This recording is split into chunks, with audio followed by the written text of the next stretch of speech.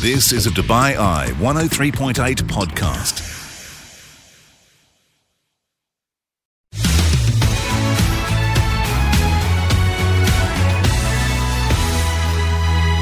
You're listening to the Bite-Sized Business Breakfast podcast, the best bits from November the 30th. We spoke to John Lyons a little earlier on. He's the MD of Aspas Real Estate. He was talking about all things sustainability. Why? Because obviously COP28 getting underway here in the UAE today. Also, given the fact that we have been broadcasting from Abu Dhabi Finance Week throughout the week, we had a bit of a focus on the Abu Dhabi market, and in fact the market in general, in light of developments in the region. What's happening with the market? Is it still a buying market, or have we seen a little bit of a lull? Matt Stanley also joined us, another regular guest here on the show. He's client liaison lead Middle East, Africa and Asia for Kepler. He was on talking about the OPEC Plus meeting, which ironically is taking place the same day as the opening of COP28. Joined live in studio by the GM of the UAE office of Rain Trading Limited. Benjamin Grolimund was one of the guests live for us down at Abu Dhabi Finance Week, talking about regulation, talking about their new licenses, talking about the growth of certain sectors here in the finance industry in Abu Dhabi. And Khatija Haque, who's the chief economist at Emirates MBD. She was on hand to give us a little bit of an overview of what's happening over in the United States. They've had their GDP revised upwards. Is that a good thing? And also explained a little bit more about the Beige Book as well. All will be revealed shortly. That's all coming up right here on the Bite-Sized Business Breakfast podcast.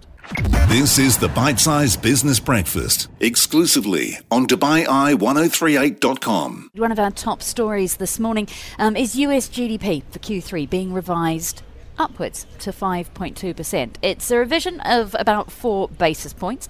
We've asked Khatija this morning, what does it mean then for what the Fed might do next, and then what that means for us?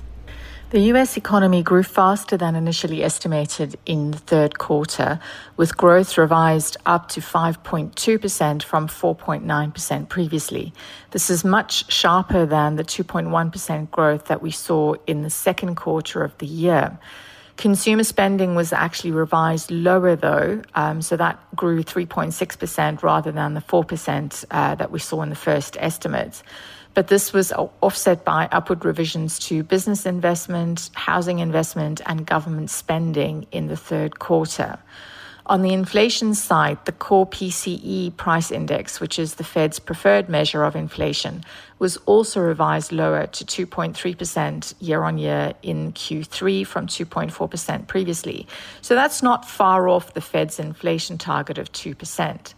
The market has seemingly shrugged off the strong GDP data and is instead focusing on comments from some policymakers that rates have likely peaked. So the market is now actually pricing an earlier rate cut from the Fed in May rather than the June cut that was the first priced about a week or so ago. We're still of the view that the Federal Reserve will probably remain more cautious and will really want to see inflation well on track to 2% before they look at easing monetary policy. So we don't think they'll be in a position to do that until the second half of next year. Adding into that, we got the Beige Book yesterday. We like the Beige Book. It's full of anecdata, what is being seen in economic activity on the ground in the US. We asked Khatija what it shows us. The Fed's Beige Book survey showed a slowing in economic activity in November compared to the previous report. Consumers were seemingly showing more price sensitivity in terms of their spending decisions, and firms also reported softening demand for labor because their outlook over the next 6 to 12 months has weakened. Wage pressures also appear to be easing, as firms are reporting that there are more applicants available for jobs, although attracting those very highly skilled workers and retaining them is still reportedly quite difficult.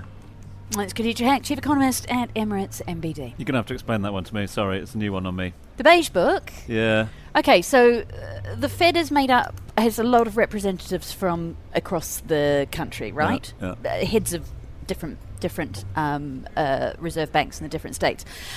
They put in what they're actually seeing on the ground. So anecdata, as we would call it, it paints a picture of what's actually happening in the economy. It can be a bit of a leading indicator of what might come next. Sometimes it's taken seriously, sometimes it's not. It's basically, it assesses what's happening in the economy from what people are seeing rather than those official numbers. Why beige? Do you know what? I do not know. So the reason that's because it's got sort of negative connotations. What, now, might be a bit dull? A bit beige, Why isn't is it? Okay, I'm going to Google It's a bit that. vanilla, it's a bit beige. Why is... What I kind mean, of I'm food do you assuming like? it's actually beige. Well, it's like kids only like beige food, don't they? The colour. It's beige. Tis beige.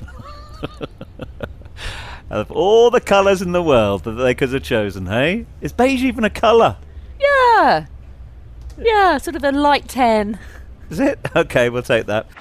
Catch up on the business headlines with the Bite-Sized Business Breakfast. Crypto exchanges making headlines down here at Abu Dhabi Finance Week as people get different types of sign-off in the licensing process.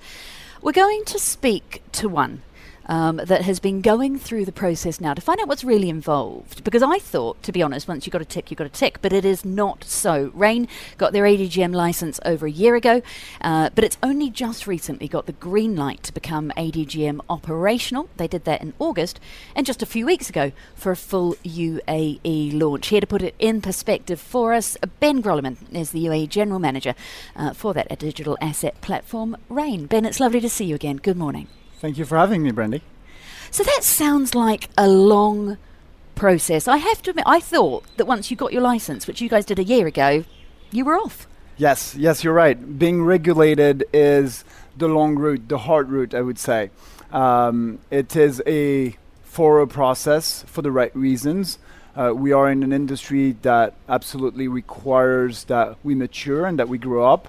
And going through the ADGM licensing is a process that is absolutely not an overnight process. Okay, so you got the license a year ago. What have you had to do since in order to be allowed to go operational? Yeah, I would even say that the process starts even before the license. The first contact we had with ADGM was in 2018. It was 5 years ago. You start with an application process that is a piece of work in itself, and you get a license, which is an FSP license, a financial services permission. But that does not allow you to actually operate. Once you have that license, you then need to prove to the regulator of ADGM, the FSRA, that you have been able to build the capacity to onboard customers. And what does that mean? That means hiring the right people at the right roles that FSRA approves. It means implementing the right systems, the governance, the policies, the processes. It's a long process. It's a lot of back and forth with ADGM. And once ADGM believes you are ready, you can start onboarding customer in a progressive ramp-up manner. And am I right in thinking that even after putting all of that in place for a year, they still could have turned around and said, no, Ben, sorry, not good enough? Absolutely, but they can do that at any point in time. If you do not comply to any of the rule books at any point in time in the future, FSRA can come back and say, well, actually, you are not compliant with the regulation and pull your license anyway. So it is a process that we're going to have to follow in the future forever, if I can say. How does this fit with the image of crypto as being a quick-moving, fast industry where, time is everything when it comes to competition? Yeah, one doesn't exclude the other.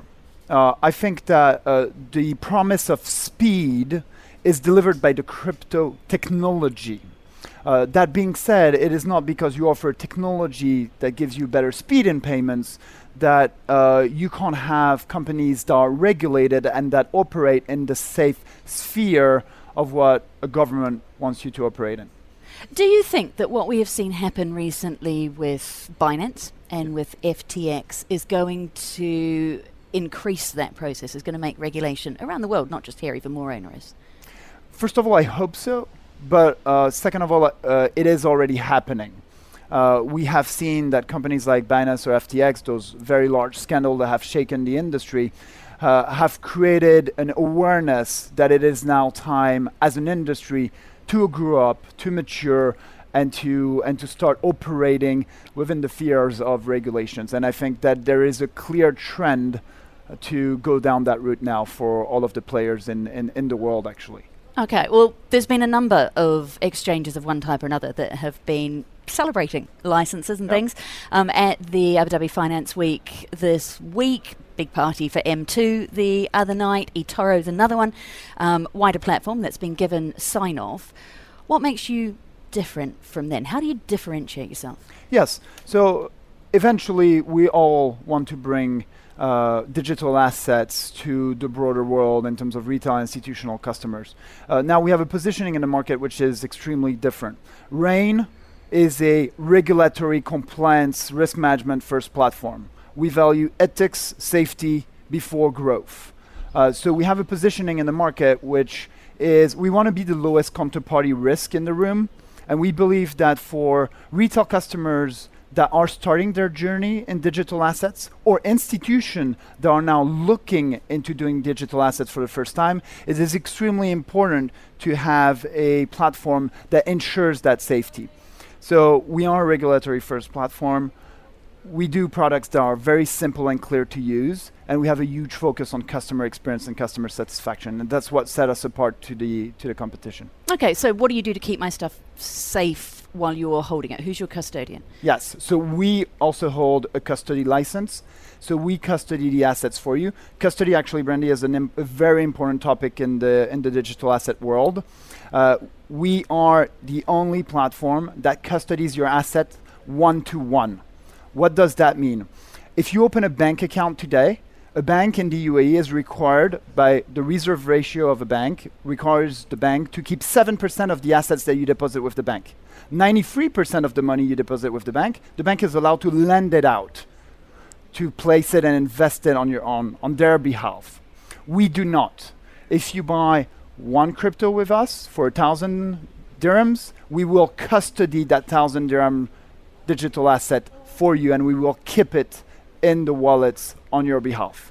So it is a level of custody that has really never been seen in the industry so far. Does that not limit your own ability to make money, to leverage? Absolutely, it does. It does limit our ability to generate revenue as a firm, but we believe it is the way forward in terms of safety for customers and protection of customer assets. Okay, the one thing that's driven me crazy with different platforms of different varieties, the ease of getting money in and out.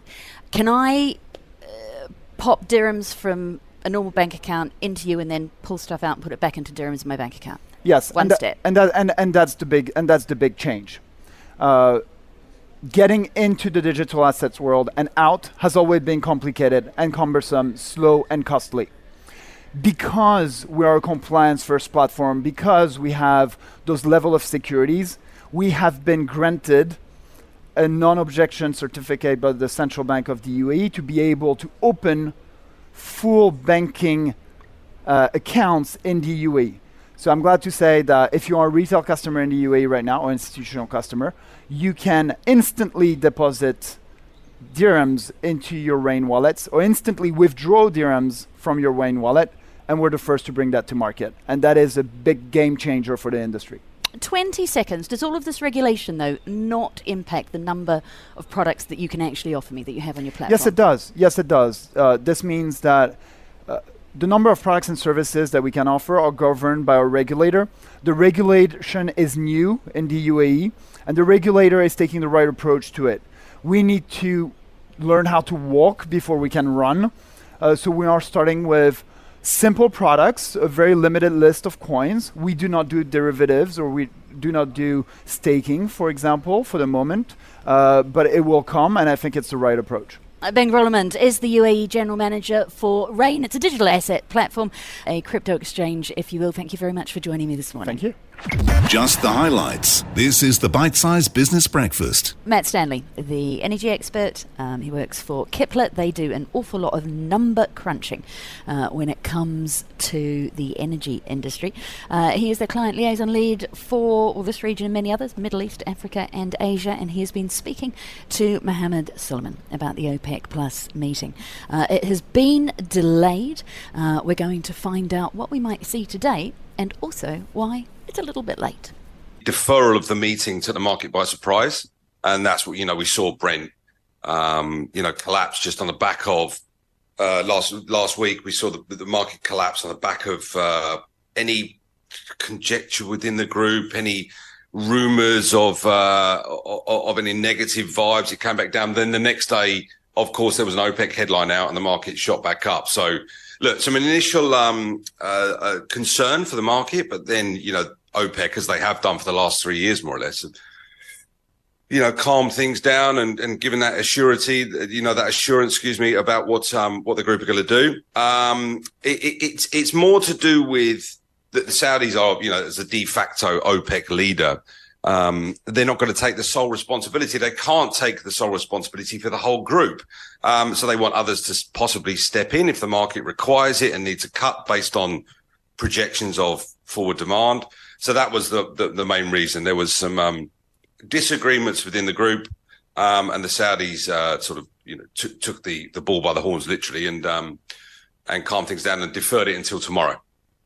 Is there an element of stalling in all of this to see what's happening around the world as well?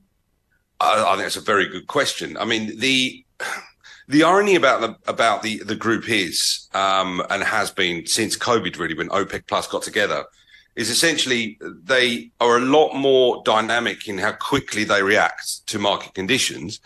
And I think that there is an element of, well, let's see what happens if we don't meet. Let's see what the market reaction would be if there was a chance that there's any ambiguity within the group.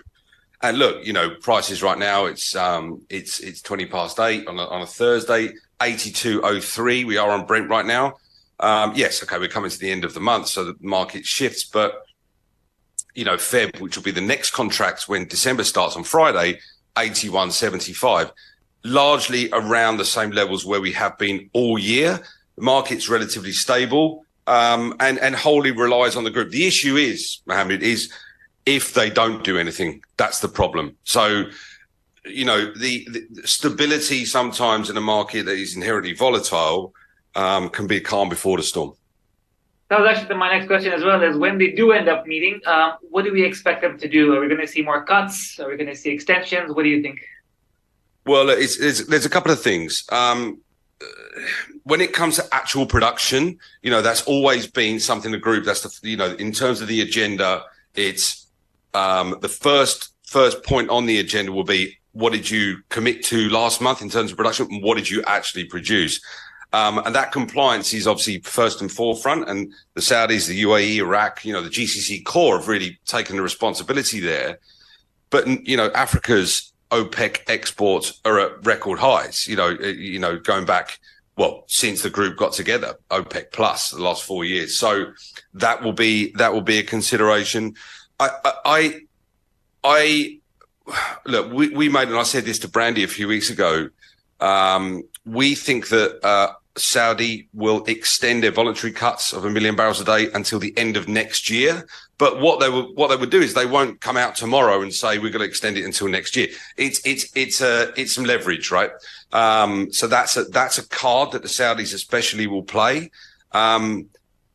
If the reaction to the ambiguity, like I said earlier, was that Brent was going to drop below, say, $75 a barrel, that crucial sort of balancing point, fiscal budgets that the GCC core rely on, if that was breached, you would see some extended cuts. I think it will be a wait and see game, but I think the narrative behind it all will be a lot more aggressive in terms of how they react if they have to than it has been in the last few meetings. What does all this mean for the UAE? What role does the UAE have to play in these big decisions coming up for OPEC? Well, look, this is another point as well. There was an agreement within the group that the UAE from January would be allowed to produce more under the current quotas. So that will be something that will be questioned and raised, and COP28 starting tomorrow and Sultan Al Jaber, that would inevitably will be a question that will be raised to him. But look, what it means for us here, the agenda is still very much a balanced one. And, ADNOC, the group, have done an extraordinary job. So His Excellency Sultan Al Jaber leading the COP28 delegation, the presidency this year, has meant that the argument is hand in hand. Responsibility when it comes to environmental issues, but supplying the world with the fossil fuels that it needs. So the 2035 million barrels a day production level is still very much on. And, you know, the agenda there for the UAE in general is to maintain stability right now. And that will continue to be the overall objective of the UAE, especially within the group. Finally, Matt, not long now until petrol price day here in the UAE. We saw cuts. We saw a drop in price in November. Will I be paying more for petrol in December or not? Santa is got a lovely sack that he's ready to deliver to the UAE market. Look, largely, joking aside, like I said, Brent has been stable throughout this year. Petrol prices are largely where they were this time last year. From a Brent level, I don't expect much change. If anything, there will be a small reduction. But yeah, get in your V8s and get that demand going. That's probably be the news from Vienna tomorrow. There speaks Matt Stanley, our COP28 delegate. Indeed. From Kipler, talking to us about the OPEC meeting a little bit later on today. This is the Bite-Size Business Breakfast, exclusively on DubaiEye1038.com. Let's talk real estate at the moment. Property continues to boom. It's been a good year for property in the real estate market. Is that going to continue into 2024? Let's get the thoughts now with the Managing Director of Espas Real Estate, John Lyons, who's joining us live on the line this morning. John, thanks very much indeed for your time. Good morning, Tom. Thank you for having me. Good to have you. Obviously, all eyes currently on Gaza, and the news coming out of Gaza in recent days has been the fact that we have seen a cease in hostilities. Is that having an impact on the market here? Yes, I think it has. And if you remember when we spoke 4 weeks ago, we were pointing out the fact that at that time the very concerning events in the region were, we thought, definitely having an impact on sentiment within the market, and we saw a lot of buyers putting their decision on hold. And at that time I mentioned on air that we had a reduction in our buyer registrations of about 30% over that couple of week period compared to what would be normal for that time of year.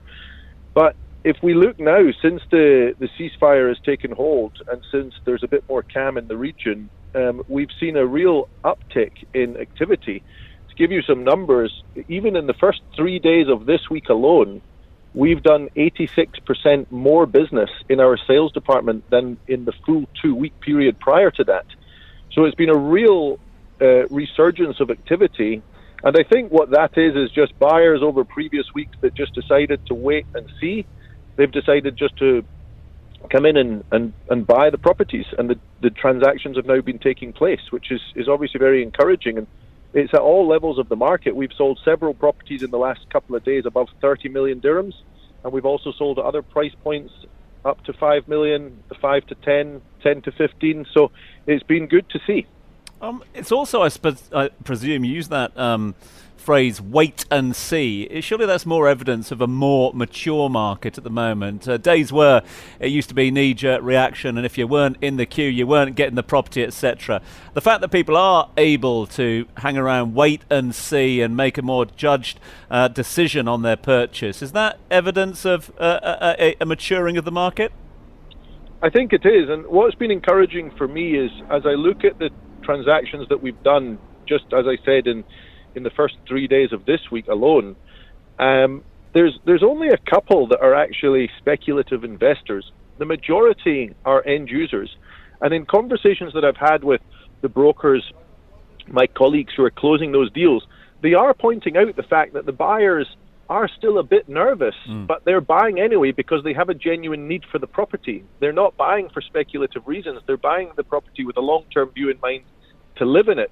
And even some of those buyers are saying this property in their mind, it may be worth less next year. There's that uncertainty in the market, but they're still buying. And that alone gives me confidence. The people who are buying for the right reasons, and that's a good sign for the market. Coming towards the end of the year, John, a lot of people will be travelling away from the UAE. A lot of people will be travelling to the UAE as well. Dubai Airport's expecting heavy numbers, and I'm sure the same down in Abu Dhabi. Traditionally, is this a buying time towards the end of the year, or do you see things taper off? For us, we see things get a little bit slower, but that's largely down to brokers in our own organisation taking a bit of time off for a couple of weeks over the festive period.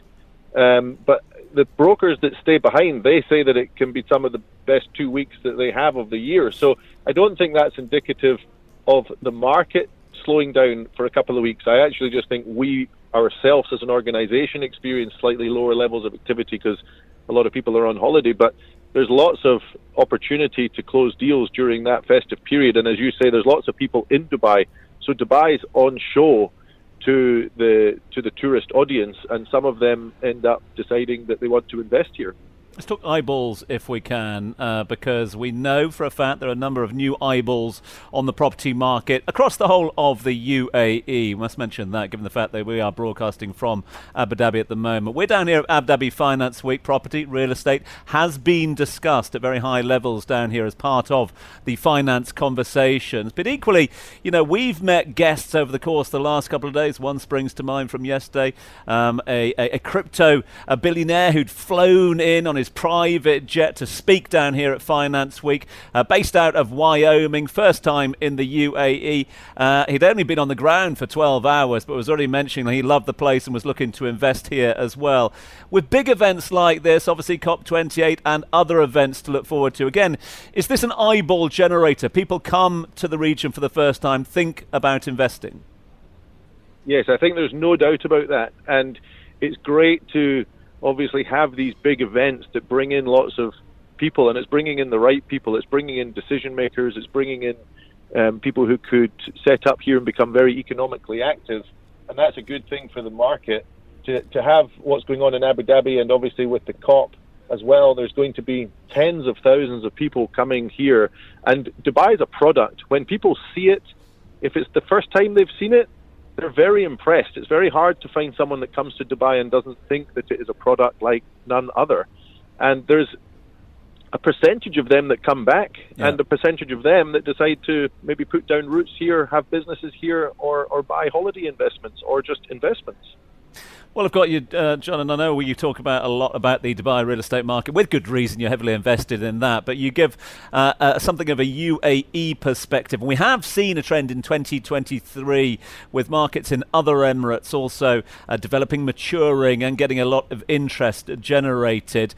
Given the fact we are in Abu Dhabi at the moment, given the fact we've been down here all week, how are you reading the Abu Dhabi market at present? I think Abu Dhabi is not a market that we have a very good understanding of, if I'm to be honest. We're so engrossed in what we're doing here in Dubai. But that being said, it's obviously not far. So we know that it is a very active market. And we know that there's a lot of our clients do have interest in Abu Dhabi. And we know that Abu Dhabi is a growing real estate market. So that's good news for the region. It's good news for the UAE. And what's also great news for the UAE is the fact that you go the other side and down to RAK is also a big news story. Ras Al Khaimah has got a lot of activity going on in the real estate market at the moment. And in fact, there's a launch there today by Emaar. And we've got some investors who are hoping to secure units there. The question isn't, can we get buyers to buy? The question is, can we secure the stock? And that's what all real estate brokers are trying to do right now. They're trying to make sure they're at the front of the queue. 30 seconds left with you on my segment, then we'll hand over to Brandy in a few moments' time, John. But can't have a week go by without another big announcement. We got one this week, or a re-announcement, a mega project by Wasl, the island. Is it going to be a biggie? I think it's incredible. It's a great news story for Dubai. It amazes me how when Dubai has moments of concern, like we've had maybe over the last few weeks because of regional events, then all of a sudden the market comes back and you realize the underlying demand is there. And then on top of that, you hear of what I think is the biggest construction project to be announced since 2017. It's events like that that give you great confidence in Dubai, and you realize that long term, this is a phenomenal product that's being built right in front of our eyes. Long may it last. This is the Bite-Size Business Breakfast, exclusively on DubaiEye1038.com. And we are continuing our discussion with John Lyons this morning, the boss of Asbest Real Estate. John, good morning. Good morning, Brandy. Good to speak to you. I'm stealing you off Tom for a few moments to talk about numbers. You were talking to him about continued demand, and one of the things that has happened that is slightly unusual in the last month is that we have seen 10,500 off-plan transactions from September and October being added to the books, posted by the Dubai Land Department. We have to say well done to Jan Shahinki on this one. He has been chasing down those missing sales for a couple of months now, and Property Monitor has come out with the figures first. But I'm interested in your take as a man on the ground about what they tell us about where the market is. Yes, I think firstly, I think you're right that Zan and the Property Monitor team have done a great job in sorting this quandary out, because it was confusing a lot of us. We use Property Monitor as our primary data source, and it's a great way for us to get a deep understanding of what's going on in the market, but we have to trust the data, and they in turn have to trust the data that they're getting, and they've done a good job of figuring it out. And I would say, I mean, I need to put it across diplomatically, but it's a little bit of a mix-up that has obviously caused some confusion. Now at least we can sort that out, and it shows that what confused us with September and October being significant reductions in off-plan activity actually turns out not to be the case. And these additional transactions that have now made it into the data set help to solve that problem. But we were reporting those facts 4 weeks ago, if you remember. If it's good, we report it. If it's bad, we also report it. And it didn't sound good. So people can now hopefully go back into the history books if they listened to that conversation 4 weeks ago. And now they can hopefully realize that it's not quite as bad as it sounded. It's actually very good. October was a good month, which initially looked like a bad month.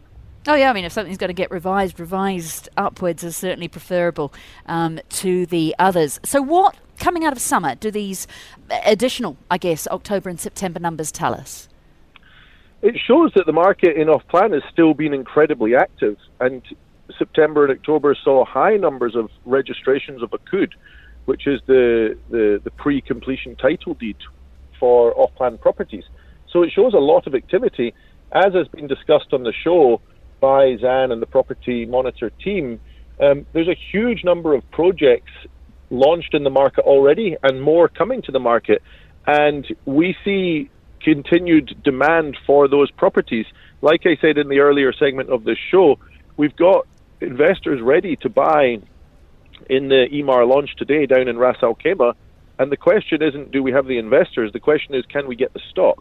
Is the supply there? And hopefully we will be able to get close to the front of that queue and get the stock. But it certainly feels like the market is still very active. And that's what caused us some concern. I thought that we were just doing a great job because our off-plan team was still very busy, but the market was showing a slowdown. Turns out everyone's in the same boat and we're all doing well. So what are you expecting to see in off-plan launches for the rest of this year? What are developers telling you that they've got ready to go? I had a good conversation with some developers over recent weeks, and there's some exciting projects coming to the market in Q1. And they are certainly very confident that they'll be able to launch the properties and sell at attractive prices. I think prices now have got to quite high levels, like I said 4 weeks ago. But if buyers are willing to buy, then that's where it should be priced, and that's what the developers are doing. So I think we're in for a good start to 2024. We've got you for a few more minutes yet, John, and it is the first day of COP. So if everyone gets the sustainability bug over the next 13 days, what actually is available for them in terms of housing stock? How greater strides have we made in sustainability in the property that is up for sale or rent at the moment? Excuse me, I think we've probably made some improvements, but in the grand scale of things, I think we've got a lot of work to do. And I do hope and I do think that the developers will start working some of these, let's say, greener technologies into their developments, because in the end of the day, if that's what the public are looking for, then that's what will be provided to give the product an edge. So I am hopeful that we will see more of that. That's just on a personal level. But I also do think that it will make sense going forward for developers to start working out how to find the edge, and that will be an area maybe that the competition will be fought. We see it with lots of other amenities. The product now being offered to the market is much better than it was 10 years ago. Developers are coming out with great products, and they're always trying to find out how to make it better. And I think making more sustainable buildings will be an area where we will see improvements. Does it, 30 seconds left with you, necessarily mean more expensive buildings? The buildings are more expensive, and obviously it needs to be done in a cost-effective way. I think some people will be willing to pay more if the product, aligns with their interests. Buildings are more expensive now for one good reason as well. Just to point out that a lot of the cost of construction is significantly more than it was 10 years ago. So where we do see that the price per square foot is quite high now in the off-plan space, the margins for developers are actually probably lower than they were 10 years ago, and therefore investors are actually getting quite a good deal, you could argue. John Lyons, Managing Director of Espace Real Estate. We'll leave it there on a good deal. Thank you very much for joining us this morning on the first day of COP. You've been listening to a Dubai Eye 103.8 podcast. To enjoy lots more from Dubai Eye in the United Arab Emirates, just go to DubaiEye1038.com or find them wherever you normally get your podcasts.